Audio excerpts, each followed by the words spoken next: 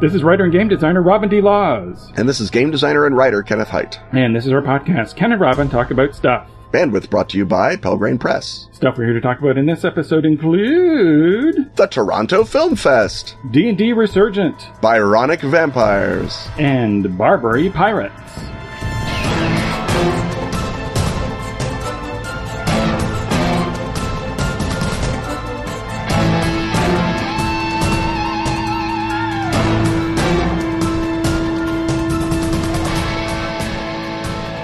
It has come to pass. The new 3rd edition of Unknown Armies is in stores now. Unknown Armies is a modern-day occult role-playing game about broken people who conspire to fix the world. The new edition has a completely new character creation system. Now, more than ever, each character's attributes revolve around their wounded and worsening psychological state. The 3rd edition also has a whole new way for GMs to focus play on the group's communal goal to change the world. And the myriad ways things are likely to go horribly, horribly wrong. Unknown Armies 3rd edition has 3 core books. Play for players, Run for GMs, and Reveal, the Book of the Weird for everyone. Buy them individually, or in a deluxe set whose slipcase has a magnetic clasp and unfolds to become a GM screen. Read more at atlas-games.com/unknownarmies. Or leave immediately for your local game store. Because Unknown Armies is there, right now.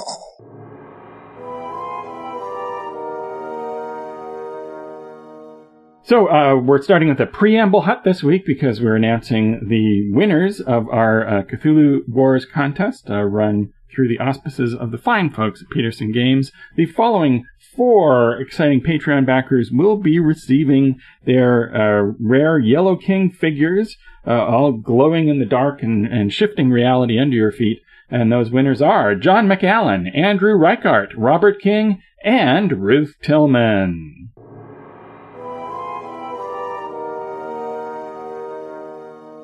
The particularly maple-scented popcorn and the particularly polite clouds of smoke wafting in front of the projector tell us that we are entering a Canadian segment of the Cinema Hut, and what could be more Canadian than an international film festival held in Canada's World City, Toronto, Canada, Toronto, Ontario. Robin, as always, you've gone there. You've gone into the cinema mines, I guess, and excavated raw ore and brought only the shiniest and most beautiful of the nuggets to the surface to discuss with us, today. Yes. Now, the nuggets were, unfortunately, not quite as shiny this year. You said that the nuggets were substandard, that maybe the mine is tailed out, or you were digging in the wrong place, or a bunch of jerks had filled it full of poison. It was a down year, definitely. I wasn't looking at my schedule afterwards and going, oh, there's the 3 masterpieces that I should have programmed instead of the... Wong Kar-wai. No, that didn't happen. He's busy working on a TV show, an English language TV show for Amazon. That's going to be terrible. So, maybe TV. That'll be as unwatchable as Wong Kar-wai, but as unwatchable as streaming drama. I can't imagine it actually coming to fruition. Yeah. I mean, it'll be beautiful. Any individual still you could frame on your wall, I think, and people will be poignant. I'll be surprised if it exists. But instead of talking about television shows that probably won't exist, let's talk about Cinema Hut. the perfectly fine, though non-masterpiece-y movies that did exist. And of course, you're looking at my list of capsule reviews there. Yes, I'm sure you're going to pick out the particularly nerd-relevant titles. The audience-friendly parts of the inaccessible world of foreign cinema. And we will begin with Les Affamés, The Ravenous, which is Zombies in Canada. Now, we've had Zombies in Canada in Pontypool, which is the greatest Zombies in Canada thing ever done. Tell me about this one. Well, now it's the second best because we have Zombies in Quebec and we have Zombies in the wilderness in this time. And so Pontypool is a chamber piece. It's all set in one radio studio, and you only get sort of an audio idea of what's going on outside. And this is set in the great stillness of the woods of Quebec. And this is really an So example. it's zombie Wendigo kind of a little bit. It's straight up zombies. I mean, but the feel that is the Canadian wilderness spirit, the Wendigo, does it suffuse this, or Yes, is it this does film made suffuse in ignorance of this? Well, it never mentions Wendigo. No, it doesn't but have to mention Wendigo. It's in the great stillness of the forest. Okay, And all right. this is an example of how a film can be brilliant through style without being innovative in its subject matter. So, as a zombie movie, it is just a straight-up zombie movie, but it's extremely artfully made and atmospheric and takes advantage of the quiet and the unconventional sort of wilderness setting, and it's just all down to the execution of director Robin Aubert, and it does have it does have that Quebec cultural spin on it with the sort of an odd sense of humor as well as a sort of mournful sense, and it's just an example of how just a classical movie that just uses all of the tropes of the genre can be elevated through style and execution. In this case, focused on silence, but it's the silence that's punctuated by, it's an arty film, but then there's the full-on zombie headshots, zombie heads blowing up and stuff, and of course, a couple of people in the audience at the film festival expecting the art movie side of it got up and walked out when the first of the exploding heads arrived on screen, and it's like,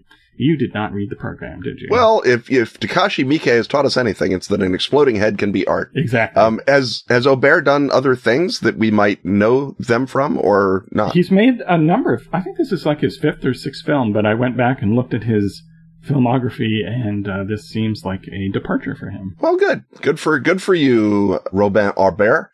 I guess the next one that we sort of want to talk about, because it's sort of crimey and noiry, might be Brawl in Cell Block 99. Is that a thing? This is by S. Craig Zoller, who folks might know his Western that turns crazy and violent and horrific, Bone Tomahawk.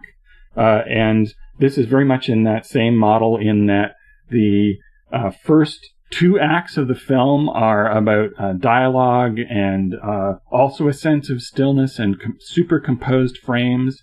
So it, too, is a very arty film until at like the 107-minute mark or something like that, Udo Kier appears. Uh-oh. And it That's suddenly like the goes, old version of Jason Statham appearing. Yes. And so when Udo Kier appears that things have gone up an insanity level, and all of a sudden it turns into a horrifically violent grindhouse action movie with crunching bones and horrible gore effects. The plot basically is Vince Vaughn plays the principled, calm drug courier who knows what he's doing. He doesn't want to work with this particular guy who the cartel insists that his guy work with, and of course it all goes awry. He winds up in jail, and then Udo Kier shows up, and the iceberg of violence below the tip of the violence you've seen from him so far explodes in true exploitation grindhouse fashion, because Zoller is an incredibly skilled filmmaker. The images resonate in the mind for a long time afterwards. So that's a really crazy, again, I say ultra-violent film. If you're not into that, stay away. But I think that's opening sometime in October, so that'll get a theatrical release. Well, it has Vince Vaughn in it. That seems to be the way that thing works. We're going to be saying grindhouse and maybe even ultraviolet a lot, but let's use Let the Corpses Tan, not just as an excuse to talk about that film, but also about what is the Italian polizioteschi, and how does it differ from, say, the Grindhouse or the Giallo, its neighbors and cousins? Well, I think Grindhouse is the umbrella, and then Polizetti and Giallo and the Spaghetti Western are all different Italian contributions to exploitation cinema. So the Polizetti in its classic form is the 70s Italian crime movie, which is basically just another level of harshness and violence than you would have seen in certainly anywhere else in cinema at that time.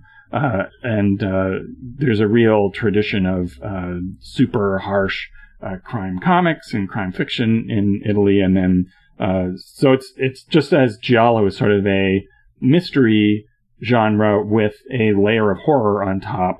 This, the Policetti is a police thriller with a level of sort of horror-style violence and also the same pervasive cynicism that you see through all of the Italian exploitation films of the 70s. So, although usually with a magnificent score. Yes, and that's something that they all have in common. And now, does Let the Corpses 10 have a magnificent score as well? It does indeed. I think that this is by Helene Catet and Bruno Forzani, and they previously made a number of sort of arty, not giallo films per se, but comments on the giallo film, The Strange Color of My Body's Tears, which I've seen that. Thought was great, and you, I think, wanted it to be a bit more of a regular giallo. I think I wanted it to move a little bit faster in the tradition of the classics. Yes, right.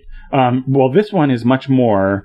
It is a genre film in their style. And it's a crime genre film, but everything is style forward. In a 70s Policetti movie, there would be a lot of sort of semi-boring expositional scenes, and then there would be guys in an office talking. Yeah, and then there'd be set-piece moments that really brought home the violence and the cinematic flavor. Well, this one, every single shot is an ostentatiously set up, perfect shot, using, I think, period music from the time, as their giallo movies did.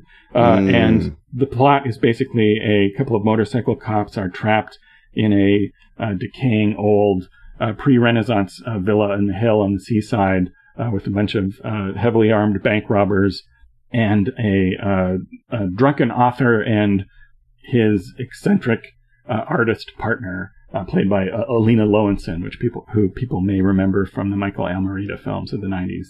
And it's super style forward, real punch in the face style cinema, and I thought really refreshing. And again, something where the images really will stick in my mind weeks afterwards. Continuing our Grindhouse tour through Toronto, and by the way, doesn't that sound fun, everybody? There's some Bloody Donuts story.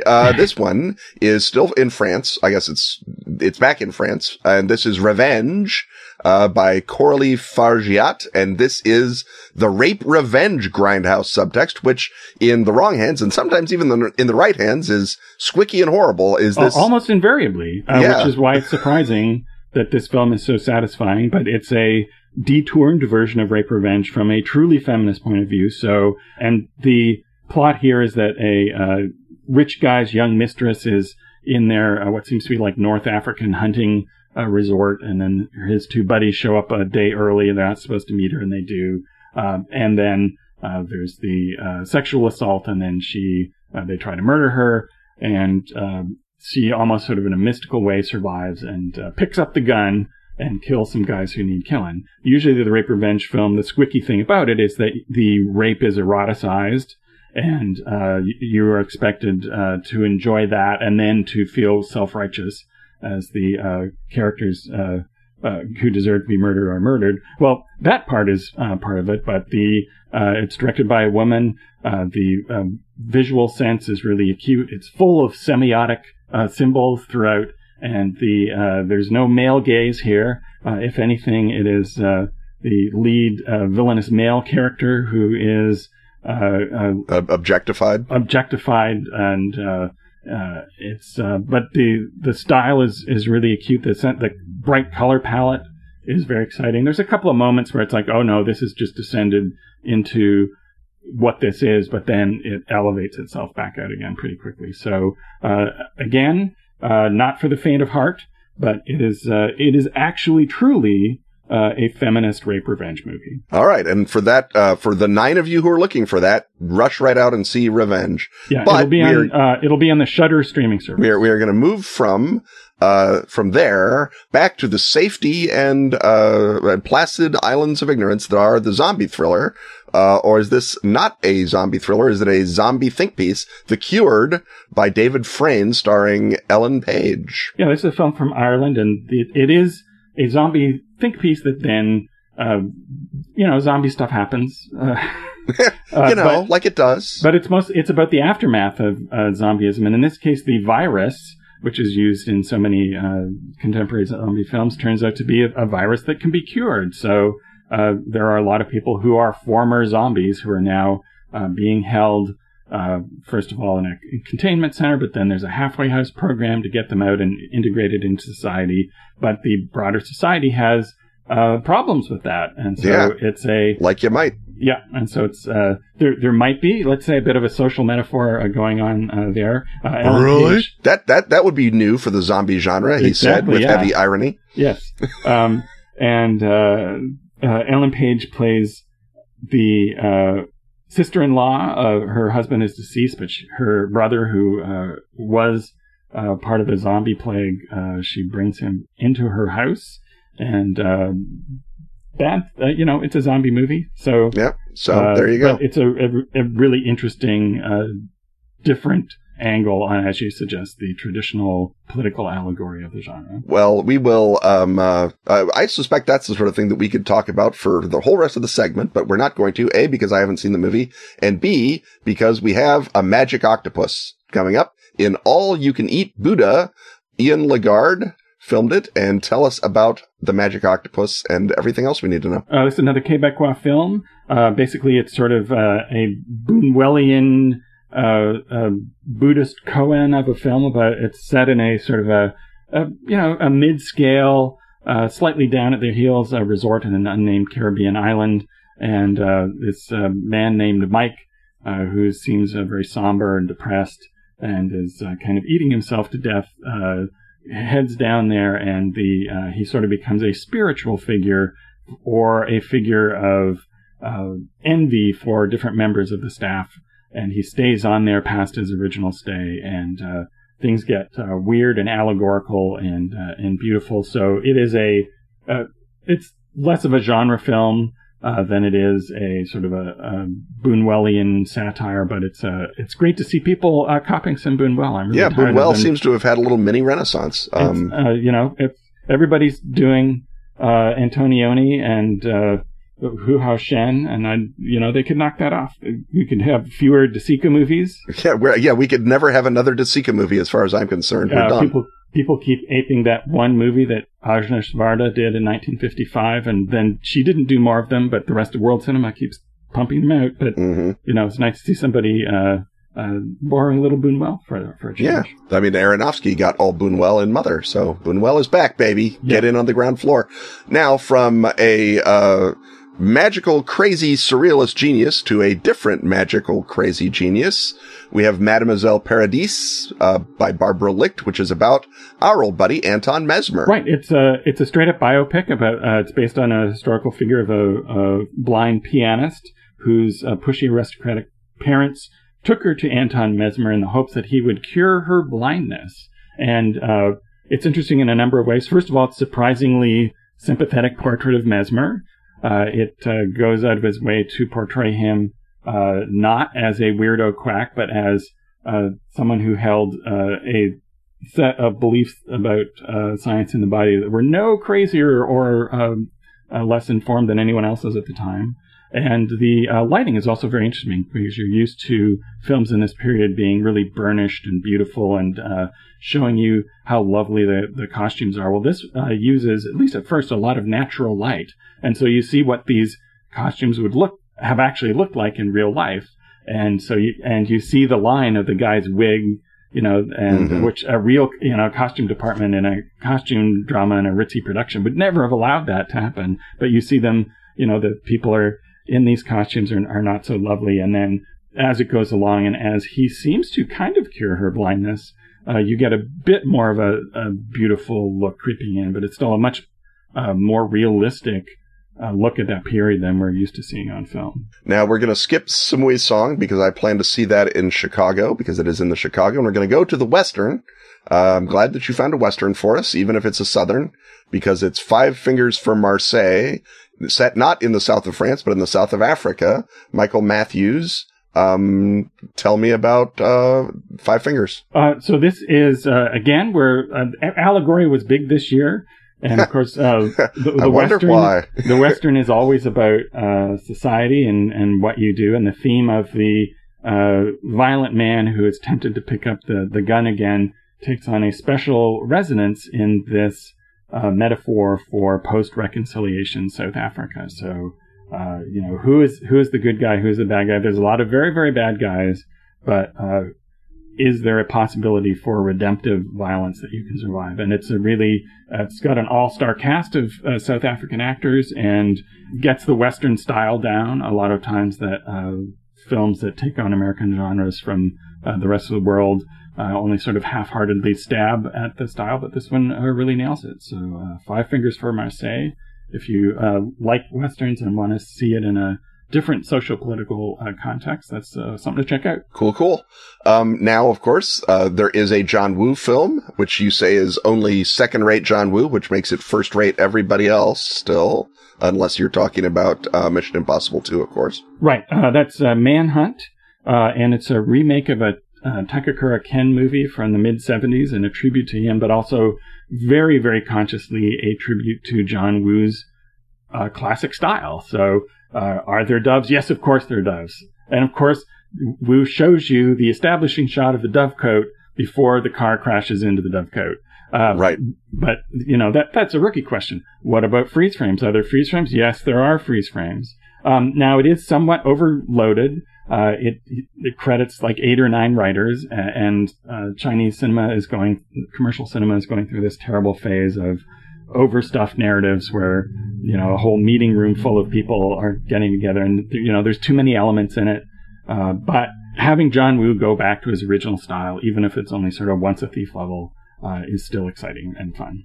Now, there's a lot more which people can find by going to Robin's blog and reading all of those lovely plugs, but many of them are films about grown-up people with grown-up problems, and therefore kind of out of our purview for this segment. Or they're genre movies that I wouldn't recommend. That don't work. Yeah. Which we also don't want to watch. Exactly. Although I do love, the best, I'm glad that you watched Valley of Shadows, which was terrible apparently, just because I have already quoted, as slow as one snail going to visit a second snail to discuss the possibility of ordering tickets to a Tarkovsky retrospective to 4 different people and gotten a guffaw every time. So that line alone justifies you having to watch Valley of Shadows, as far as I'm personally concerned. The description referred to a possibility of it being a werewolf movie. Yeah, so, no, I'm on your side, and I'm just glad that you took that bullet instead of me. That's my job. Right.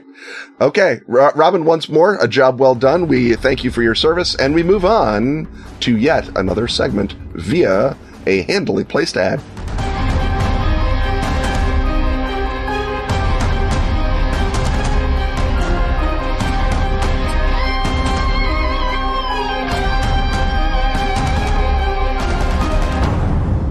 Hey, Robin, what you working on these days? Thanks to the Kickstarter for the Yellow King role-playing game, I now have 40-plus stretch goals worth of additional material to create and or oversee. Yellow King.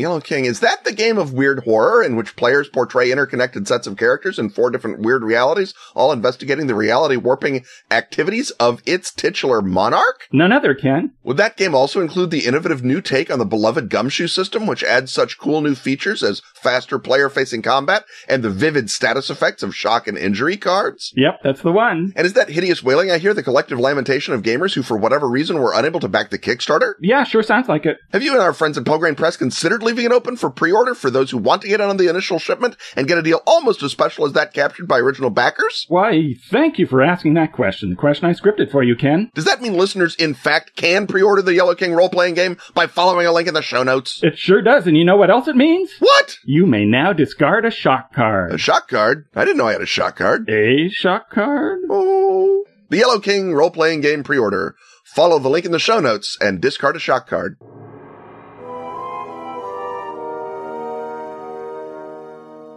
The rattle of dice, the thump of miniatures, and the snack being whatever snack the kids today prefer, some sort of handlebar mustache Doritos, I think is the new flavor. That's right. And it's artisanal pork rinds. Right. And I guess the gatefold LP we're using for a GM screen this time. I don't know, what is it? The National? It's an ironically bought copy of Frampton Comes Alive because people got it from this podcast. Or maybe it's the new Miley Cyrus record, which is actually weirdly groovy. But anyway, well, all right, there you go. Now we're just going to have that played back at us endlessly by the kids because they're all into that playing things back. But here we're talking about a very cutting edge thing that is also a return of an old favorite. Over the 5 years that we've been doing this podcast, I think this is probably the biggest story in tabletop role-playing, which is that D&D is back. It's had a big resurgence, a resurgence in spades, one that is bringing new people into the hobby en masse. 5th edition has all sorts of movement behind it. It, for at least for a time, was the best-selling, not game book on Amazon. And the other amazing thing about the new popularity of D&D is that it is bringing in a new profile of people, and you can see that when you go to a regional con like Fan Expo that I was just at, and look out into the teeming throng of people showing up for GM tips and so forth, and you can then see lots of much younger people than we've been seeing show up for role-playing events for a little while. That's not entirely new, but it's amped up a bunch, and the profile of those folks looks a lot more like the profile of just regular people up on the street. To wit, I was talking to Jeremy Crawford at Fan Expo, and he says that they have now achieved somewhere between 40 and 45% women playing. So as the thing that we've always said is a way to grow the hobby is to achieve gender parity. Yeah, and because suddenly you double your audience. Simple math. And it looks like the new D&D is on its way to doing that. The health of tabletop role-playing has always been dependent on having a healthy D&D. Sometimes people will ask questions at a show. It's like, how do you overcome the popularity of D&D? And it's like, I am all in favor of the popularity of D&D. It's like asking the defense minister of Singapore, how do you overcome the presence of the U.S. Navy? It's like, we welcome the presence of the U.S. Navy. Please come. Keep the pirates away. Yes, or, even the, plants dealing with the question of how do you deal with all this nutrition in your soil? Yes, what's the deal with all the phosphates? Right, so I guess the questions that we want to toss around in this segment then are, what is responsible for the great resurgence? What is it about 5e that has managed this incredible feat? And then perhaps we can then think about what consequences that might have. So Ken, what are your thoughts on the reemergence of D&D as the undisputed big kahuna of tabletop? Well, I mean, first of all, your conversation with Jeremy Crawford maps very closely to a conversation I had with Mike Merles a couple of years back, where he said that they were noticing two lobes to the D&D audience. And lobe one was everyone you and I have ever met and know. And it was the sort of doughy Wisconsinite segment that has always been the sort of grognard stalwarts of the field and came back, even the younger, slightly less doughy, but still very Wisconsinite segment when the new edition came out. And the other lobe was a lobe that was, as you say, younger. It was gender balanced as far as they could tell. It was more racially diverse, and they were not part of the what you might call the core hobby economy, because they were interacting with D&D almost entirely through Amazon, not through walking into a game store. And that, I think, would be the only troublesome part of that. But I suppose that if you are running a game store, it is on you to figure out how to attract people from Amazon regardless of their doughiness. One would think the doughy people would be even harder to attract. And so that is maybe a subtopic for a later discussion. But the fact that this audience has grown up almost entirely electronically tells me that one of the things that is driving it is the omnipresence of electronic gaming, that we have basically what I call the Pokemon generation, people who have never known a world without hit points. They've never known a world where you couldn't gamify your life. They've never been conscious really during a world without even cell phones and smartphones. So getting your entertainment electronically is ingrained in them in a way that it wasn't even for you and me, and even for the first wave of millennials, that these kids are fully suffused in that Pokemon environment.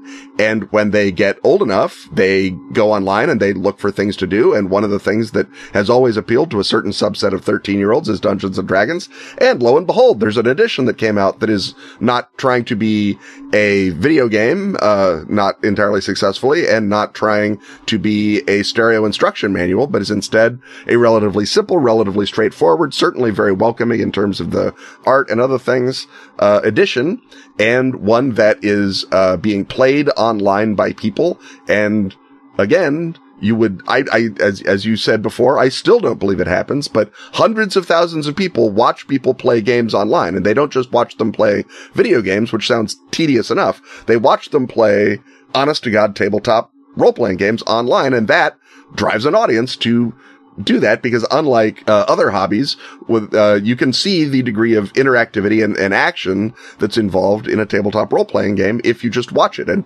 so the question of how do you put a good DM in a box, you don't put him in a box, you put him on a YouTube channel. And that seems to be the secret to what has sort of exploded D&D in the consciousness of today's teens and maybe by now 20-somethings. I noticed a really interesting shift in the questions that I'm suddenly getting at GM Masterclass events at something like Fan Expo that brings in people off the street, which is that typically the question that always gets asked is, how do I deal with the overbearing player in my group? Or how do I deal with the rules lawyer in my group? And for the first time this year, there were a bunch of multiple questions from people. How do I deal with the shy player in my group?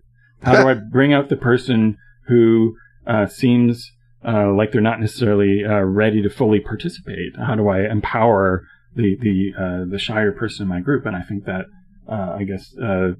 speaks well to perhaps a changed mix of people who are in gaming groups. I think it's also interesting. I want to go back and pull out a bit more about the way that the three different D&Ds that Wizards has produced, what their different visions were, and why 5 is the one that seems to be ready for this big sort of demographic shift that you've been talking about. 3, the mandate is, this is the D&D that will explain everything.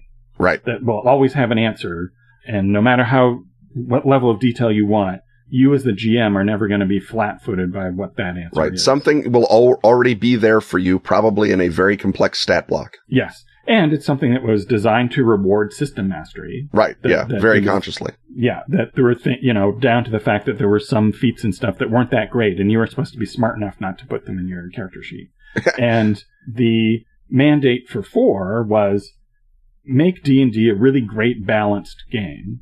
And I think it is a really great balanced game. And again, I mean, I've played 4 and I've played 3, and there is no contest which one I would rather play. I love 4 as a skirmish miniatures game. As Dungeons and Dragons, it is maybe not everything that you would want, but as a skirmish miniatures game, it is great. Because it turns out that, of course, Wizards, unlike the rest of us, has the money to do market research and do focus groups. And once they started actually talking to the broad pool of people who were D&D players or wanted to be D&D players, what they were telling them was much different than what you just get if you look at online forums where people are talking about D&D. Mm-hmm. Because the desire for more story in a simpler game is not something that you can continue to write about all of the time the way that you can about, having the perfect ranger build or complaining that this particular feat is underpowered or this particular spell is overpowered. And maybe I shouldn't be that guy, but it might be that the kind of person who wants simpler play and less story is constitutionally less likely to haunt message boards and discuss that desire in detail. They may be just as annoying. I mean, I don't want to... Everyone is annoying, Robin. You know that, except you and me. And it's sometimes... the subtext of the whole show, yeah. Right. But I think that maybe they express their desires in a less immediately visible and insistent way. Yes, and when you take system mastery out of D&D, because the new ethos is, let's make it a fun experience, a fun story experience again, and worry less about it being a great game. And it turns out that it's a great experience, perhaps even more so than it's a great game. And I think once you get system mastery out of that, the one intimidating person in your group who makes everybody feel bad because they're know all the rules and are better at building their characters. Well, they're playing Pathfinder now. Yeah, right. No, that's the other half of it. Yes, is that the audience for 3.0 style D&D, which we should remind people is enormous, is gigantic, is many tens or even hundreds of thousands of people, has another game to play. And that's actually great for the reinvention of D&D as not that. And you can very easily say in a very polite and respectful way to a customer who says, I want mastery. It's very easy to say, well, we may not have that in stock, but have you tried Paizo? They have tons of mastery. It's very masterful over there. You might be happier in a different room. And that may be why there are more shy people playing D&D who need to be brought out, because they were perhaps intimidated by the game store where the guy was hanging out by the counter complaining about Great Cleave. And they maybe are a little intimidated by that player. And so by removing the system mastery element, I think that focuses everybody on the idea, again, of having a good time and having an interesting story. So is there something specific that we can expect as designers in the outer ring, as we, traditionally the rest of us get to then play with the D&D players who so get the role-playing bug that they want different flavors of it.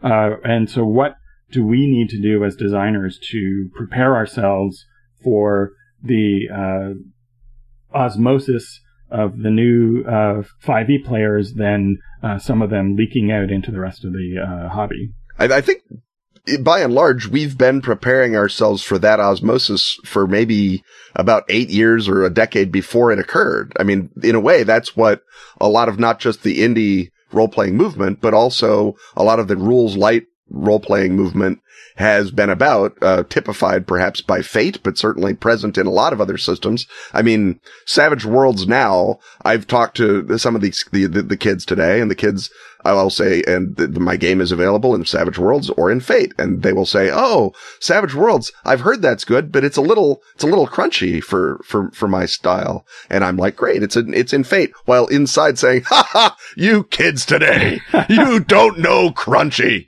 And so there is, I think, there's been a shift just by designers away from that's unkind, over-detailed, mastery-based, full spectrum gaming into a simpler, 3 dice and a cloud of dust type play that is sort of been preparing the ground for these, folks to come over. So when they start spilling over, when today's 15-year-olds go to college and have to play something besides D&D, because otherwise they'll be doing the same thing they did in high school, which is the worst thing you can do in college, Fate will already have been there waiting for them, and Savage Worlds will be there waiting for them, and lots of other relatively rules-light games. Even the new Star Wars is more rules-light than most of the versions after Gostikian's original brilliant version came out from West End back in the day. So I think that the desire to make games that are more about the table experience goes back to it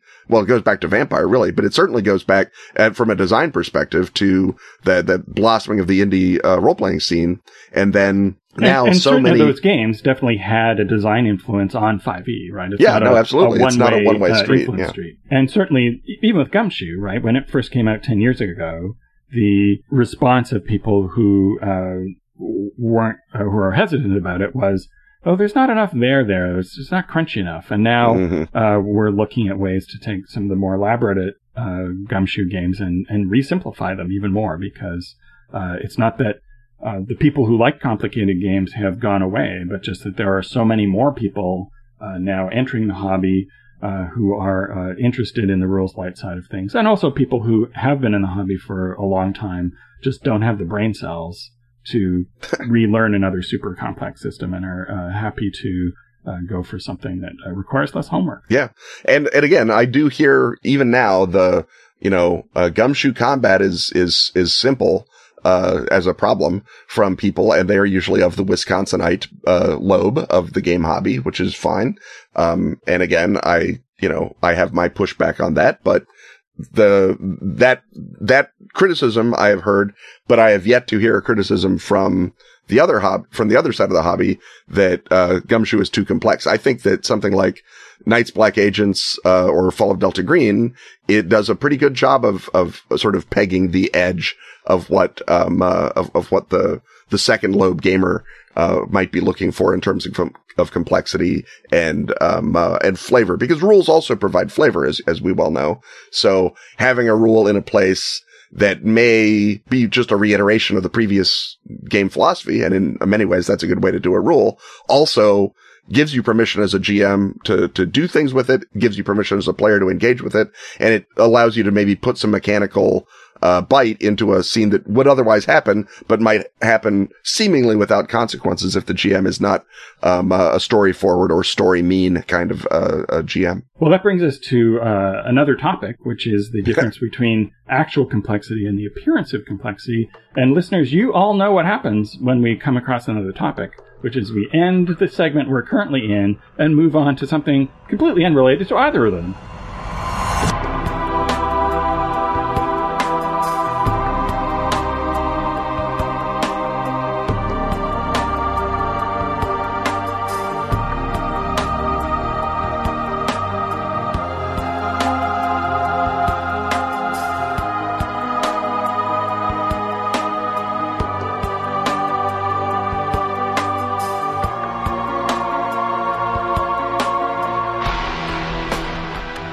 Hey Ken, what historical parameters pertain when you add pirates to your game? Well, you have to begin with a systematic destruction of state power. That sounds fabulous. Where can I learn more? In Volume 2 of The Best of Phoenix, available in PDF at DriveThruRPG. That must mean that all 3 volumes of The Best of Phoenix are available separately or in a value-conscious omnibus edition. When you're typing it into the search engine, you're typing F-E-N-I-X. And what you get when you type that is the best of Sweden's much-vaunted magazine devoted to role-playing and gamer-friendly reviews. Including a metric oodle of articles by yours truly. They use the metric oodle in Sweden, right? Indeed they do, Ken, and in Sweden by law, a metric oodle must contain such features as Fallen Gods, Runepunk Steam Quests, Lamb Chop Love Songs, and the comic strip adventures of lazy beer-loving Bernard the Barbarian. All brought to you by the expert editorial hands of Tova and Anders Gilbring. Not biologically related, but related by their love of role-playing. That's The Best of Phoenix, Volumes 1 to 3. The first of many gaming wonders to come from Askfageln. Ask for Askfageln by name. And don't forget, that's F-E-N-I-X. And remember, that's in English, not in Swedish. In English, not Swedish. Help keep this podcast breathing by joining such Patreon backers as the Esoteric Order of Role Players, Andrew Carey, Ash Jackson is the Scroll Bard, Brian Thomas, and Eben Lindsay.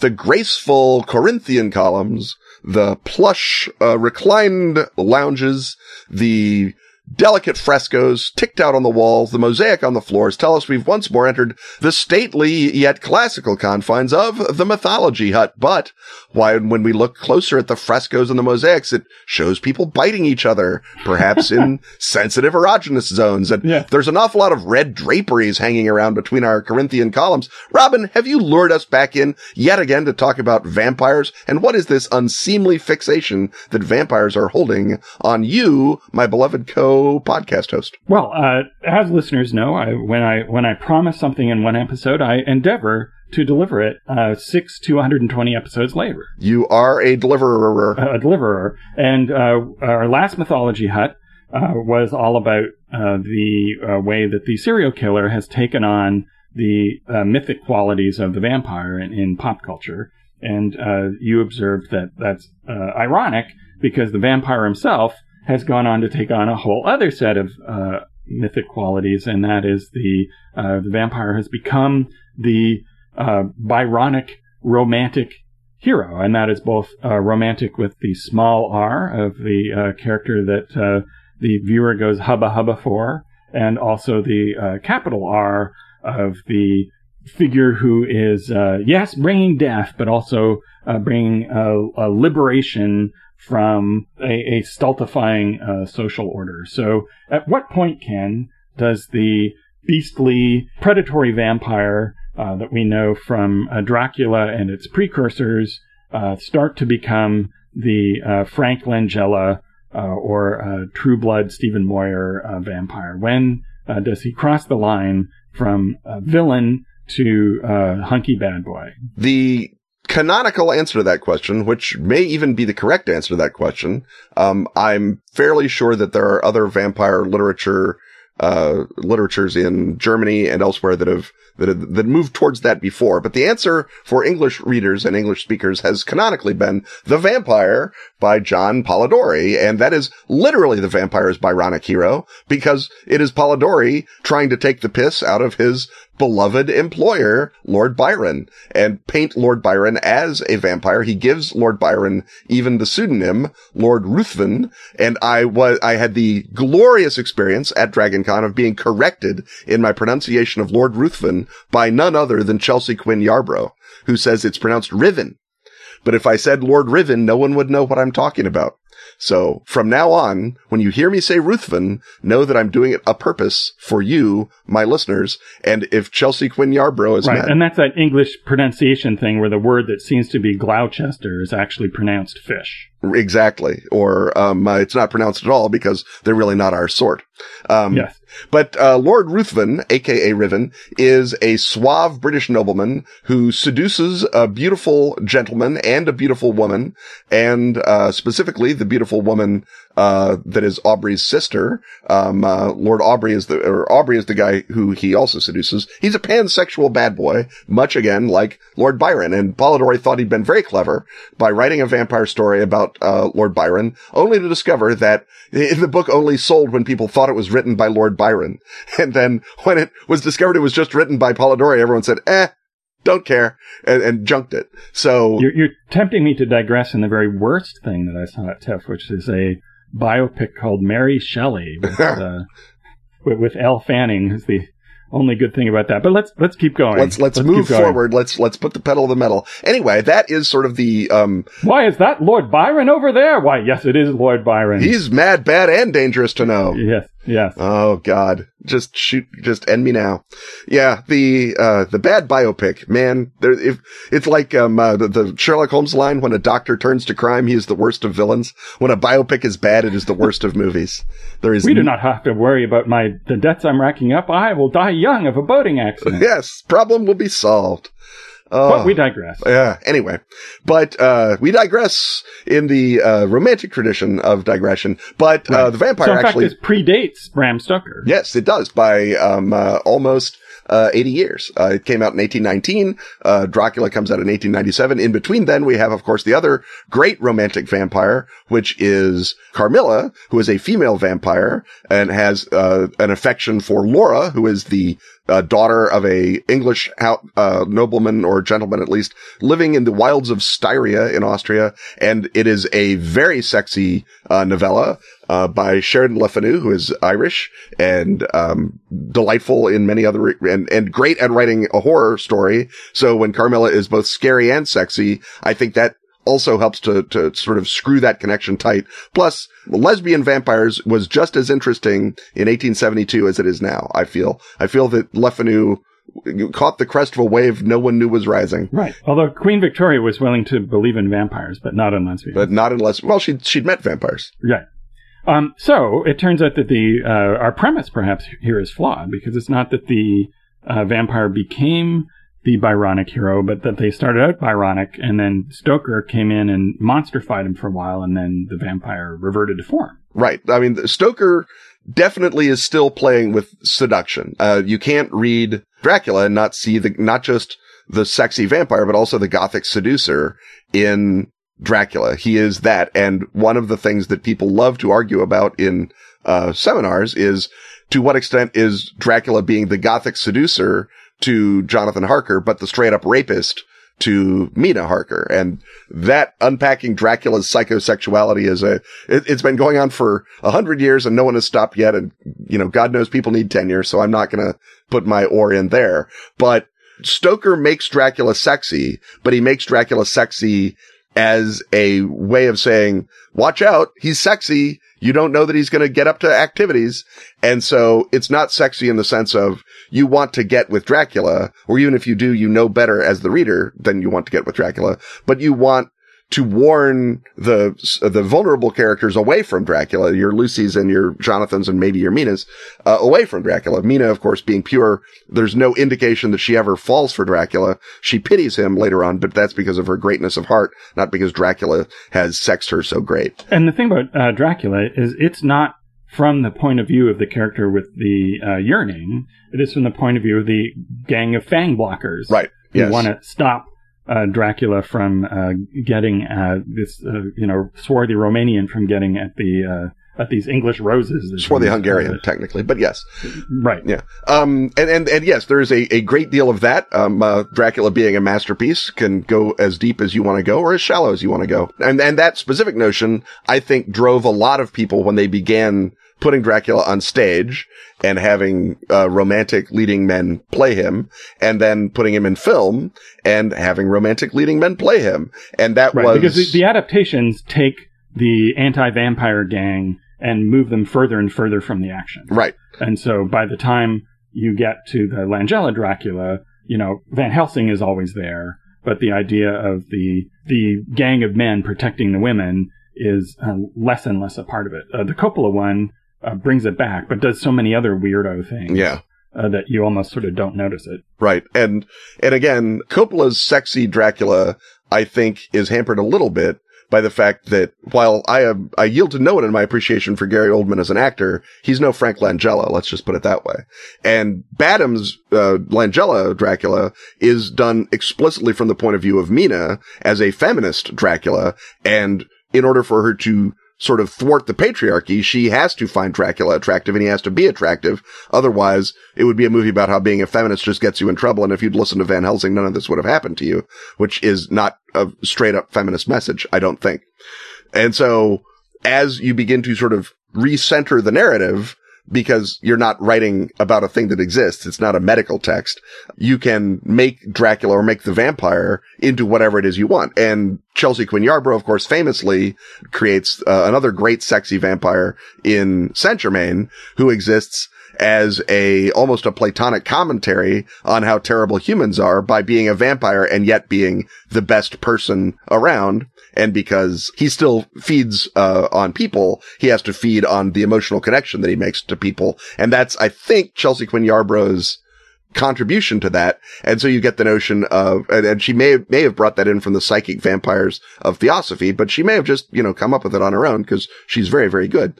And in doing that, having a vampire that sort of feeds on that emotional connection, I think that, Chelsea Quinn Yarbrough is not just maybe drawing, like I say, from the psychic vampires of Theosophy, but also playing into that sort of re-romanticized, with a capital R this time, vampire that Anne Rice had introduced a couple of years earlier with Interview with a Vampire, in which vampirism is very clearly it's a metaphor for a lot of things, but very strongly among them, it's a metaphor for sexual longing. And that is the curse of vampirism, is to have this sexual longing endlessly, usually for another vampire, because otherwise it would seem ridiculous. And so the notion of vampires feeding in this sort of hothouse environment becomes, I think, the afterburner that blows open even the hints in Dracula and the straight out statements in Polidori and in Le Fanu that makes the sort of sexy time vampire, fully a part of the mainstream of vampire fiction, not just a weird side note that people notice in Dracula and then go back to writing proper monster stories. And then once you've got women writing stories about vampires that catch on and become a new craze, that then eventually comes to devolves down into what is now the subgenre of the paranormal romance. Yeah. And it started out as being in love with vampires, but you had to switch that up. So now that, there's hunky Byronic angels, hunky Byronic werewolves, for all I know, hunky Byronic gray aliens. I think anything that we can think of, someone has got a romance series about, not just a one-off. There are hunky Byronic tulpas out there, I'm sure, for example. Well, this time you're mentioning tulpas. Yes. Which is you don't sign, get $5. I don't get $5. But it is a sign that I've started watching Twin Peaks, so. Exactly. Well, speaking of other things we'll be talking about in the future, it's time to snip this segment, put a stake in its heart, put it back in the grave, and head on to our final segment of this episode.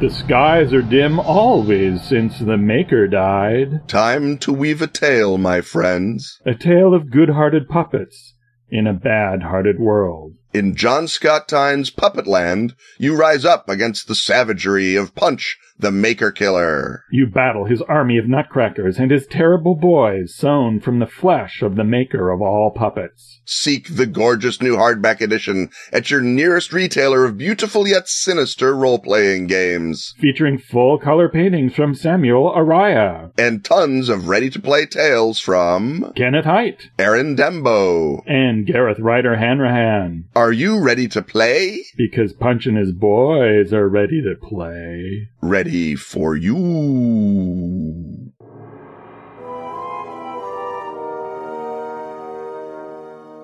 The creaking of sails, the clash of the cutlass, and the boom of the cannon tell us that we are in a particularly piratical instance of the History Hut, a nautical instance, as it were. And this time, Patreon backer Jeremy French wants to know about the Barbary pirates. And since this is a story that goes on for, depending on how you categorize it, 1,000 years and has all sorts of fascinating figures, we could have a Barbary Pirates Hut as part of our rotation and never get to the end of it. So this is our 101 on the Barbary Pirates. So Ken, you're the expert on 101s when it comes to history. Where do we start?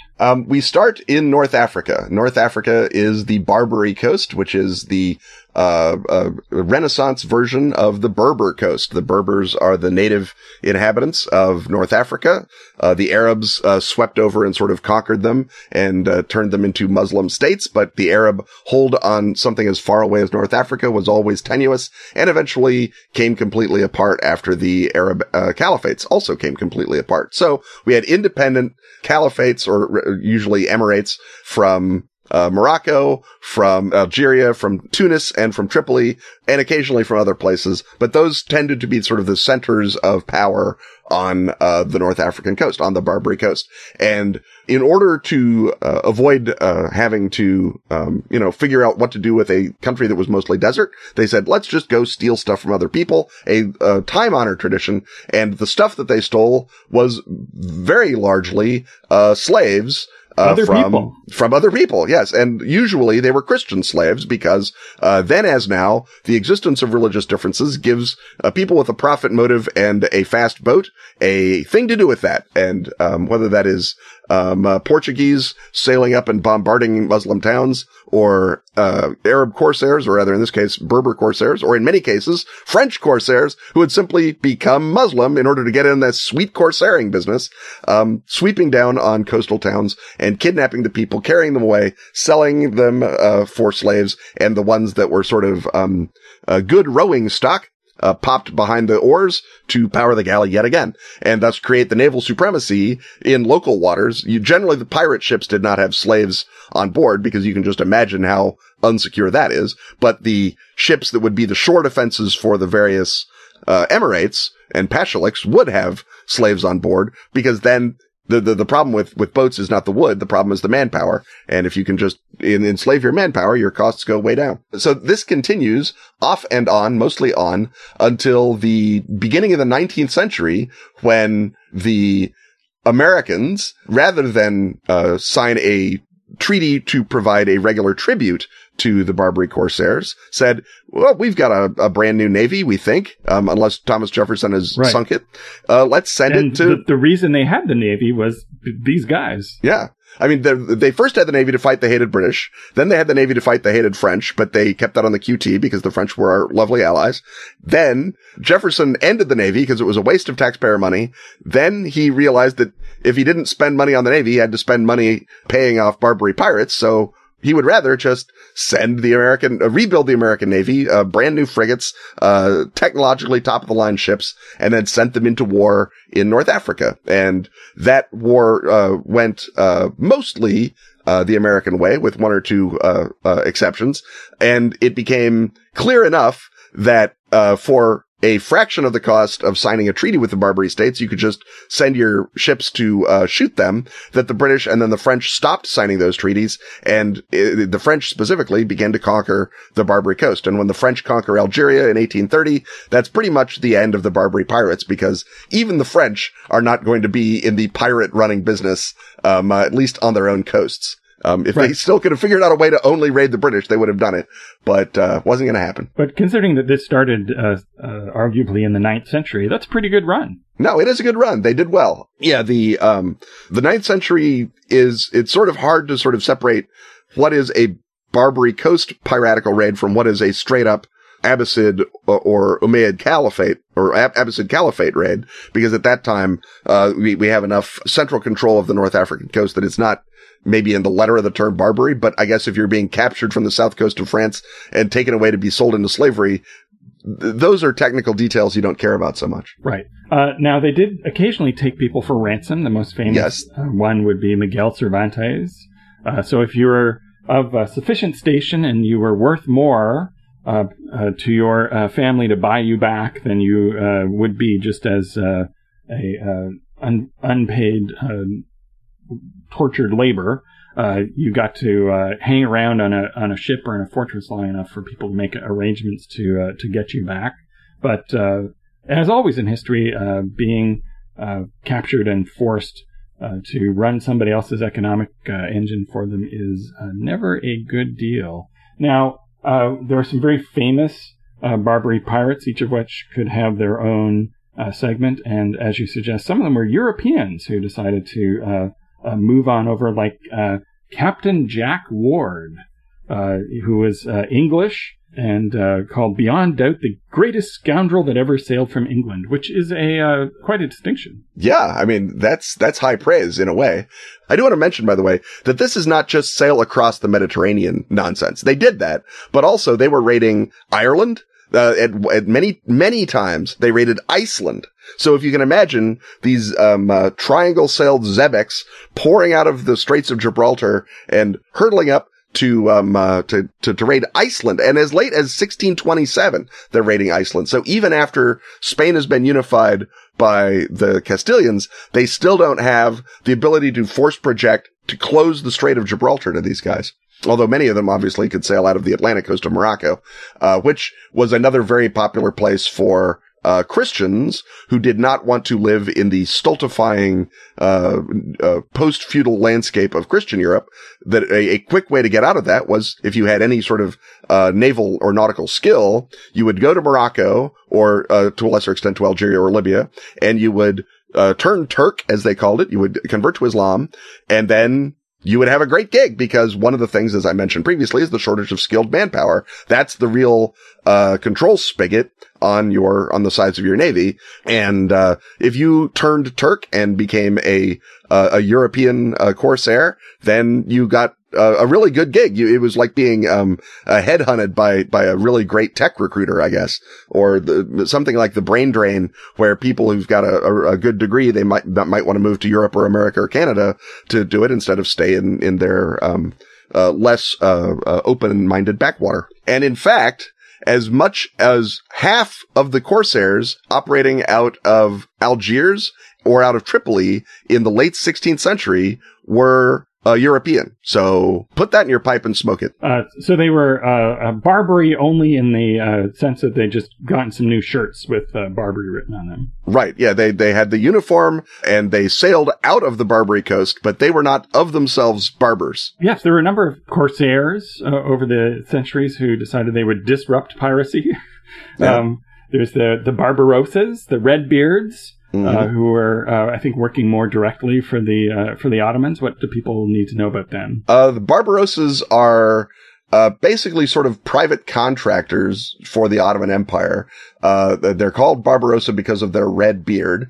People have said maybe that means that they were European, but maybe it just means that they knew what dye was. Right, that they knew what dye was, or that the Turks had interbred a great deal with the Greek populations of Turkey, and so you could get a red beard now and again. And Central Asians are much lighter complexioned than you imagine them to be if you look at your various pictures. So the Turks being Central Asians. Again, red beard does not mean European, but they were cool corsairs and great sort of admirals as well. So they had sort of do I want to say a unique skill? Maybe not a unique skill, but certainly they had a gift for both pirating and for working with the Turkish Navy to advance Turkish war aims. So the Barbarossas, for example, would be, I don't know if they were even deniable. They were just, they would probably flew the Turkish flag plenty of times, but they would be basically privateers, and sent after the Spanish Navy when the Turkish Navy was busy doing something else.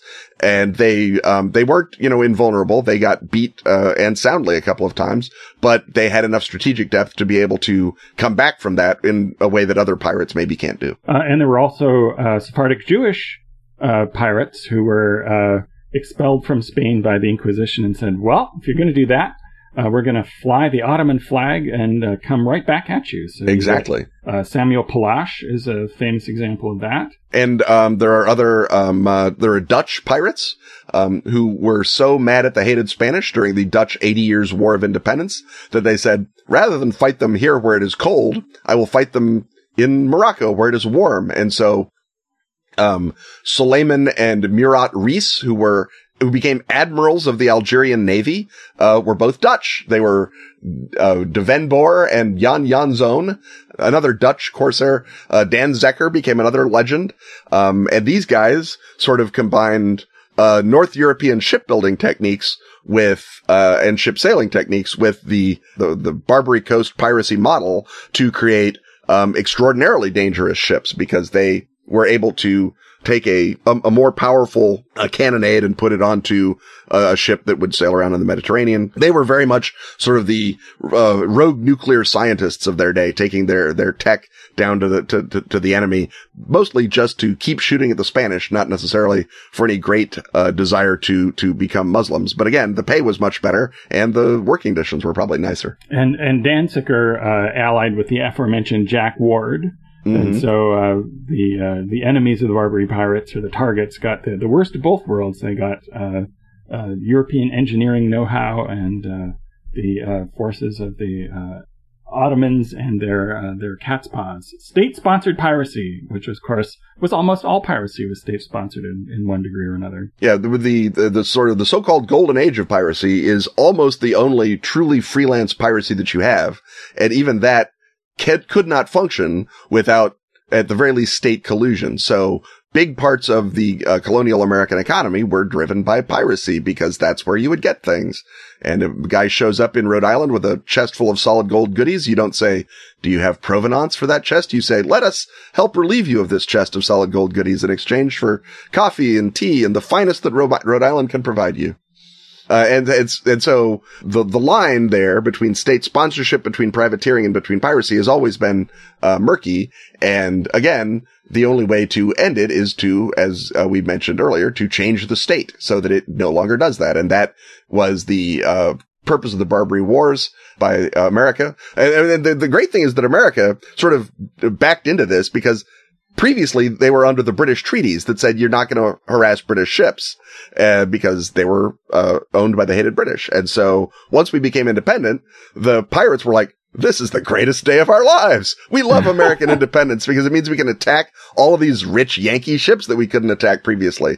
And that was sort of the impetus to eventually cause the Barbary Wars in 1805. Yep, it was the beginning of, we're going to have to establish a hegemon in order to keep our American flinty business enterprises going. Mm-hmm. So going to need to back that up with some gunboats. And it wasn't the last time that happened. No, wasn't the first, wasn't the last, but it was the first time we did it. Well, it was the first time we did it at sea. I guess, the Shawnee Indians could say, excuse me, you guys were doing that on land for like 80 years first. Right. As we're heading into a completely other topic then, it looks like we have to cut off not only this segment, but this podcast. But never fear, listeners, we'll be back again a mere 7 days from now to lay another 4 topics, which will blossom out into like 16 topics next week.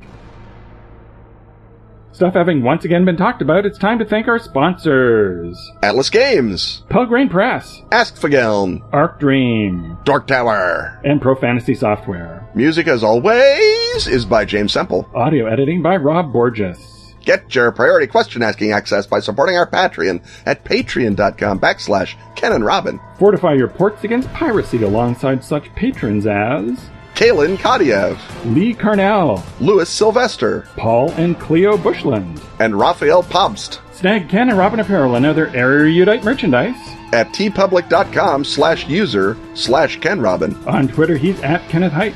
And he's at Robin D. Laws. See you next time, and once again, we will talk about stuff.